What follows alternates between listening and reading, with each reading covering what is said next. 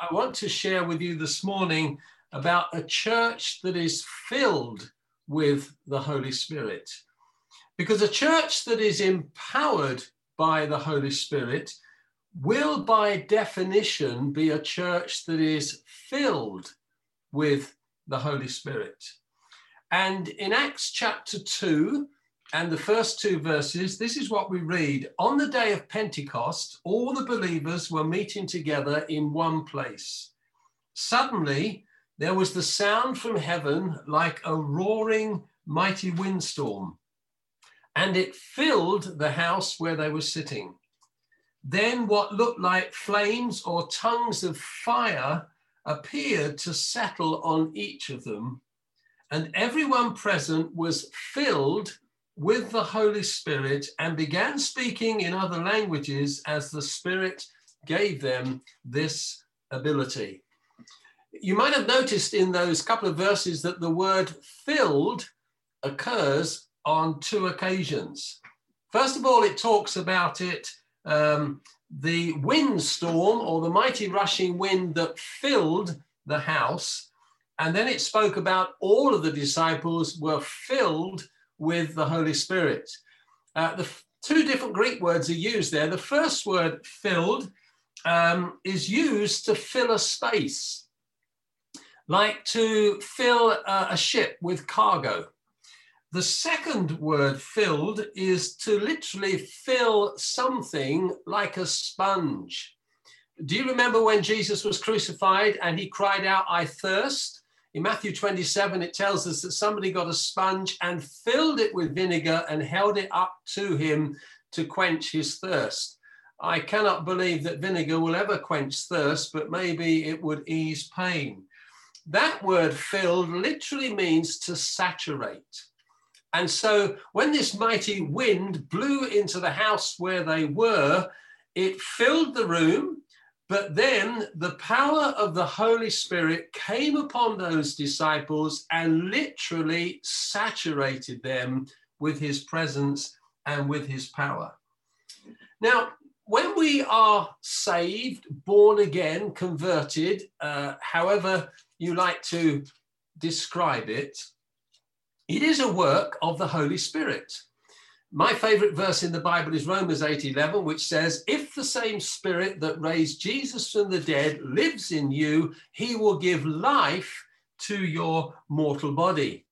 Jesus, in speaking with Nicodemus in John chapter 3, he spoke about being born of the Spirit.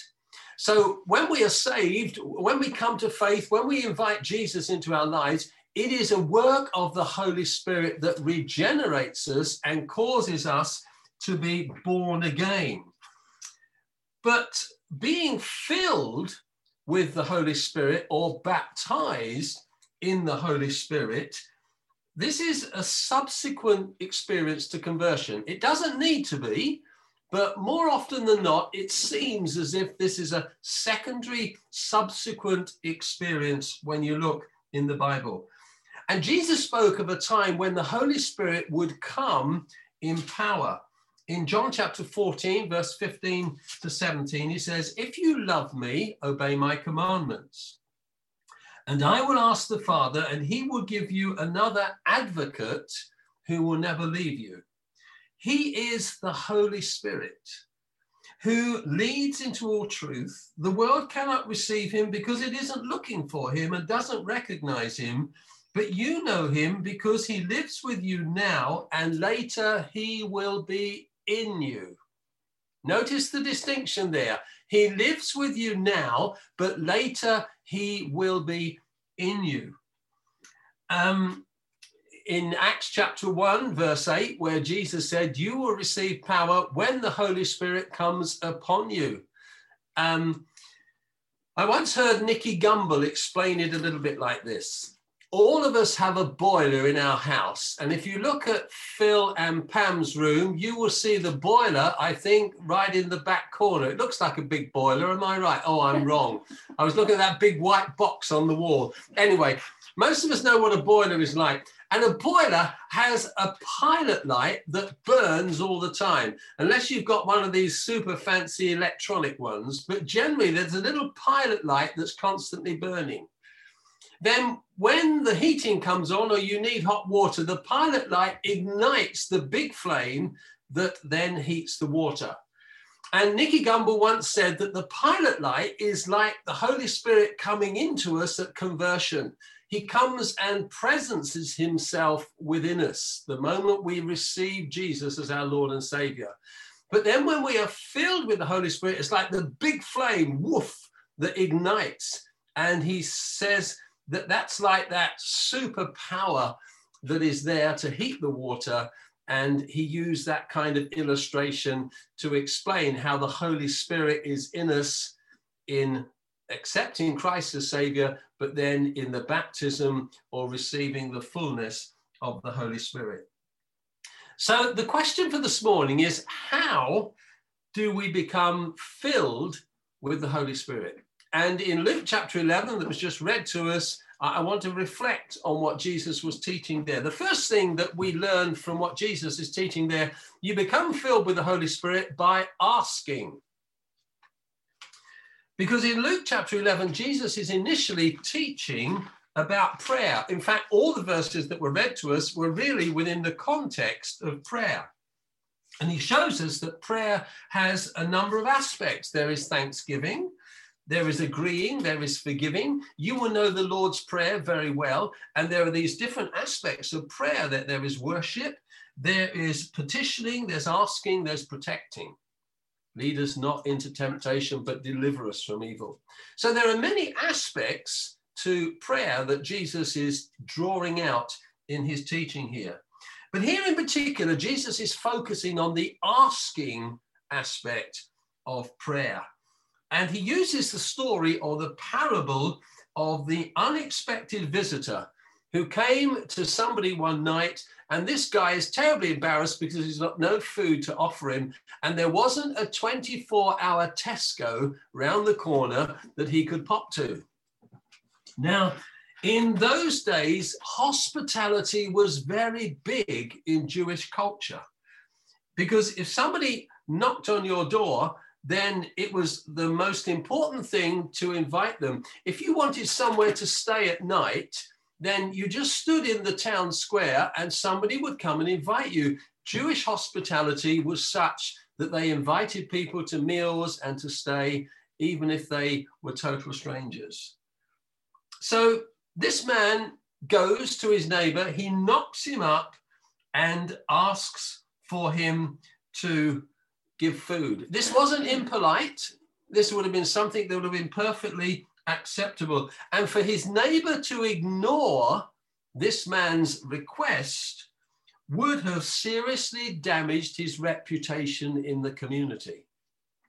So eventually he gets up, he comes down because the man keeps on asking, and he gives him some food so that he can feed this visitor. 4 principles that we learn here. Number 1, there is no time when God is closed for business. And it says in Psalm 94, is he deaf, the one who made your ears? He knows everything. There is never a time when God is closed for business. Second principle, there is never a time when it is inconvenient for God. This man who was being knocked up, initially it was inconvenient. He says, I'm in bed with my wife and my family. I'm not going to come down and open the door to you at midnight. It was inconvenient. We need to understand that so far as God is concerned, there is never an inconvenient time for us to come to him in prayer, to ask him and to seek him. Third principle that we understand here is that Jesus reminds us that the Father heart of God is that he is more willing to give the Holy Spirit to them that ask. There is a willingness, there is a generosity, there is an overflowing of kindness in the heart of God where he is willing to give to us. And then the fourth principle is how we ask is, of course, very important. James tells us, if you need wisdom, ask our generous God and he will give it to you. He will not rebuke you for asking. But when you ask him, be sure that your faith is in God alone. Do not waver. For if a person has divided loyalties, they are like an unsettled wave on the sea that is blown and tossed by the wind. Such people should not expect to receive anything from the Lord. And then Paul tells us in 1 Corinthians 13, eagerly desire the best gifts. So the first thing that Jesus is teaching us here, that if we want the fullness of the Holy Spirit, we must ask God for it. Second thing that Jesus teaches us out of this story is the importance of being persistent. We receive the Holy Spirit by persisting. Now, this man was persistent in knocking on his neighbor's door.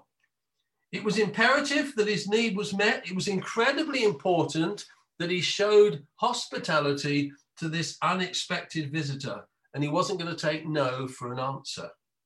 Now, we mustn't get the impression here that God is begrudging, unwilling, and feels bothered by us when we keep persisting and keep asking. We mustn't think that God is tight-fisted or begrudging and not pleased to give us. In fact, Jesus makes it very clear that if earthly sinful parents know how to give their children good gifts, how much more generous will our Heavenly Father be towards his children? However, why is it that Jesus says that God will give the Holy Spirit to those that ask him? Why doesn't Jesus say that God will give healing or finance or clothing to them that ask? Why does Jesus specifically say here that God will give the Holy Spirit? Well, I believe that Jesus wants us to understand that the Holy Spirit is not given cheaply. The Holy Spirit is not given without an earnest desire, a sinful desire to seek after him, to have a passion to desire him. Because the Holy Spirit is not some practical or physical object. He is the very power and presence of God himself. This little word ask in the Greek language, in the grammatical context, it's in what's called the present participle, which literally means it's a continuous, repeated action. This is not a one-off action. This is why Paul says in one of his epistles, be filled with the Holy Spirit. That literally is in the Greek, be being filled, be continually filled with the Holy Spirit. Therefore, all of us need to continually be asking God to fill us with his Holy Spirit. Do you remember Jacob, that twister, that deceiver, the one who robbed his brother of his birthright? And in so many ways, there came that moment when he was about to meet his brother again. And the last time he heard from his brother was this. His brother said, if I see you again, I will kill you. And Jacob had been on the run for years and years and years. And the night before he meets with his brother Esau in an attempt of reconciliation, he wrestles with God. And if you know the story where God wrestles with him, and as daylight comes, God says, let me go. And Jacob says, I will not let you go until you bless me. He clung on. And God blessed him by changing him, changing his character, changing his nature. He becomes Israel and becomes the man who becomes the father of a great nation. You see, the Holy Spirit is never given cheaply. There is a persisting, there is a longing, there is a thirsting, there is a hungering that God looks for in each of us when we desire to be filled with the Holy Spirit. And then the third thing that Jesus points out here, of course, is we need to receive the Holy Spirit. Ask, persist, but receive the Holy Spirit. God is actually more willing to give than we realize.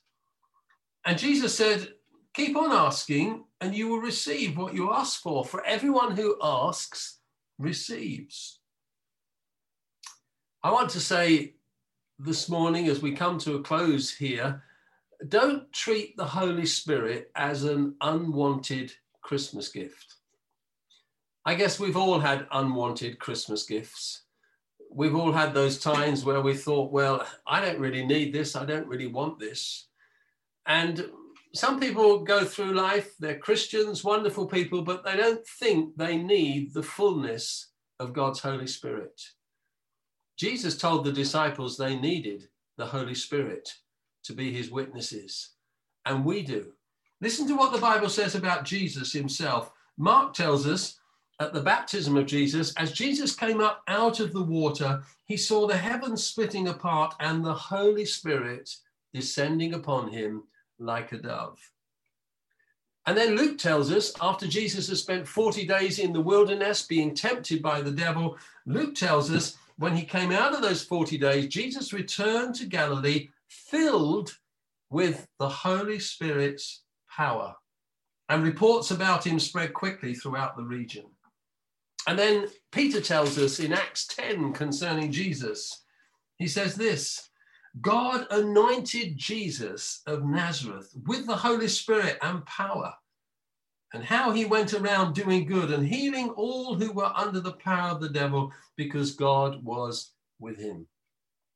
So we see in those few verses that Jesus had the Holy Spirit upon him, the Holy Spirit filled him, and the Holy Spirit anointed him. If Jesus in his humanity needed the fullness of the Holy Spirit, how much more do we need that same fullness? And Jesus wants us to understand that we have a God who is willing and ready to give, and he just desires that we are hungry and thirsty and that we ask for him to fill us.